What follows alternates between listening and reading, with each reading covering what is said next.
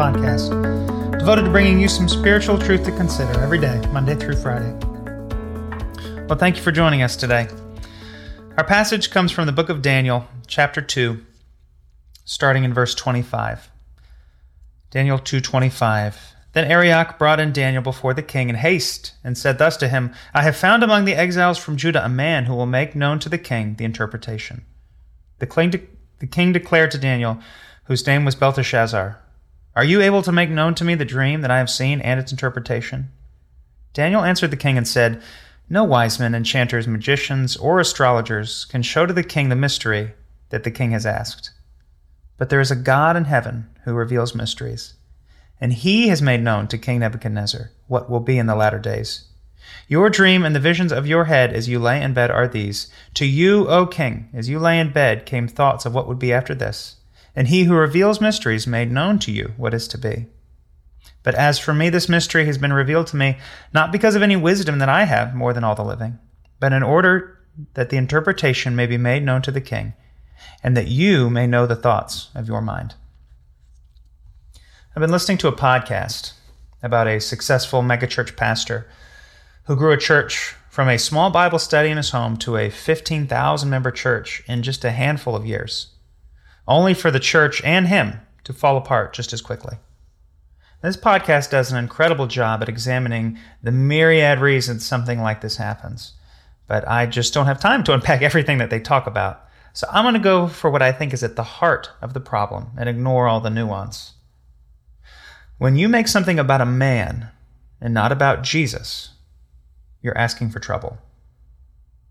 When you build your ministry on a personality and not on the presence of God, you are headed for failure.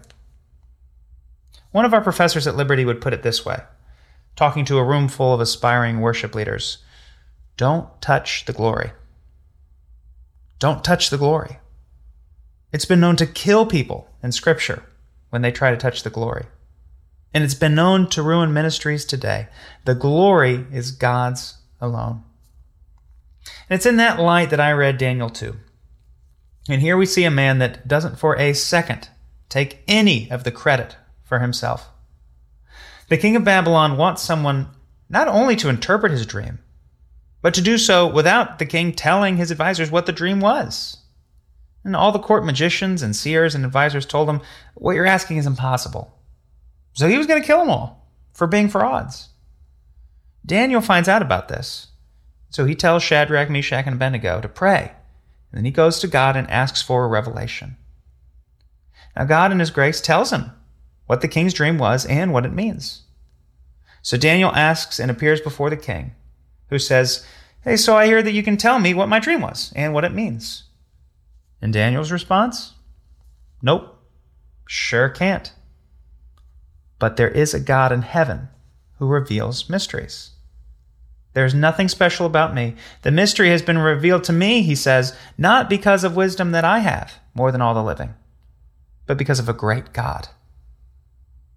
Now, what do we want to say? We want to say, oh, sure, God did it, but I helped. I was a part of it. I don't want all the glory. I just want a little bit of glory. I prayed better than anyone else. I was humbler than any of your other servants, so God revealed it to me. And the book of James tells us that every good and perfect gift comes from above, comes from God. Does that include being raised to love and fear the Lord? Does every good and perfect gift include humility? Does it include the wisdom to pray? Might that include God revealing something to you? Of course it does. God gave the Apostle Paul a thorn in his flesh to remind him every day, my power is made perfect in weakness. So what does Paul do? He rejoices in his weakness. He celebrates God's strength and not his own.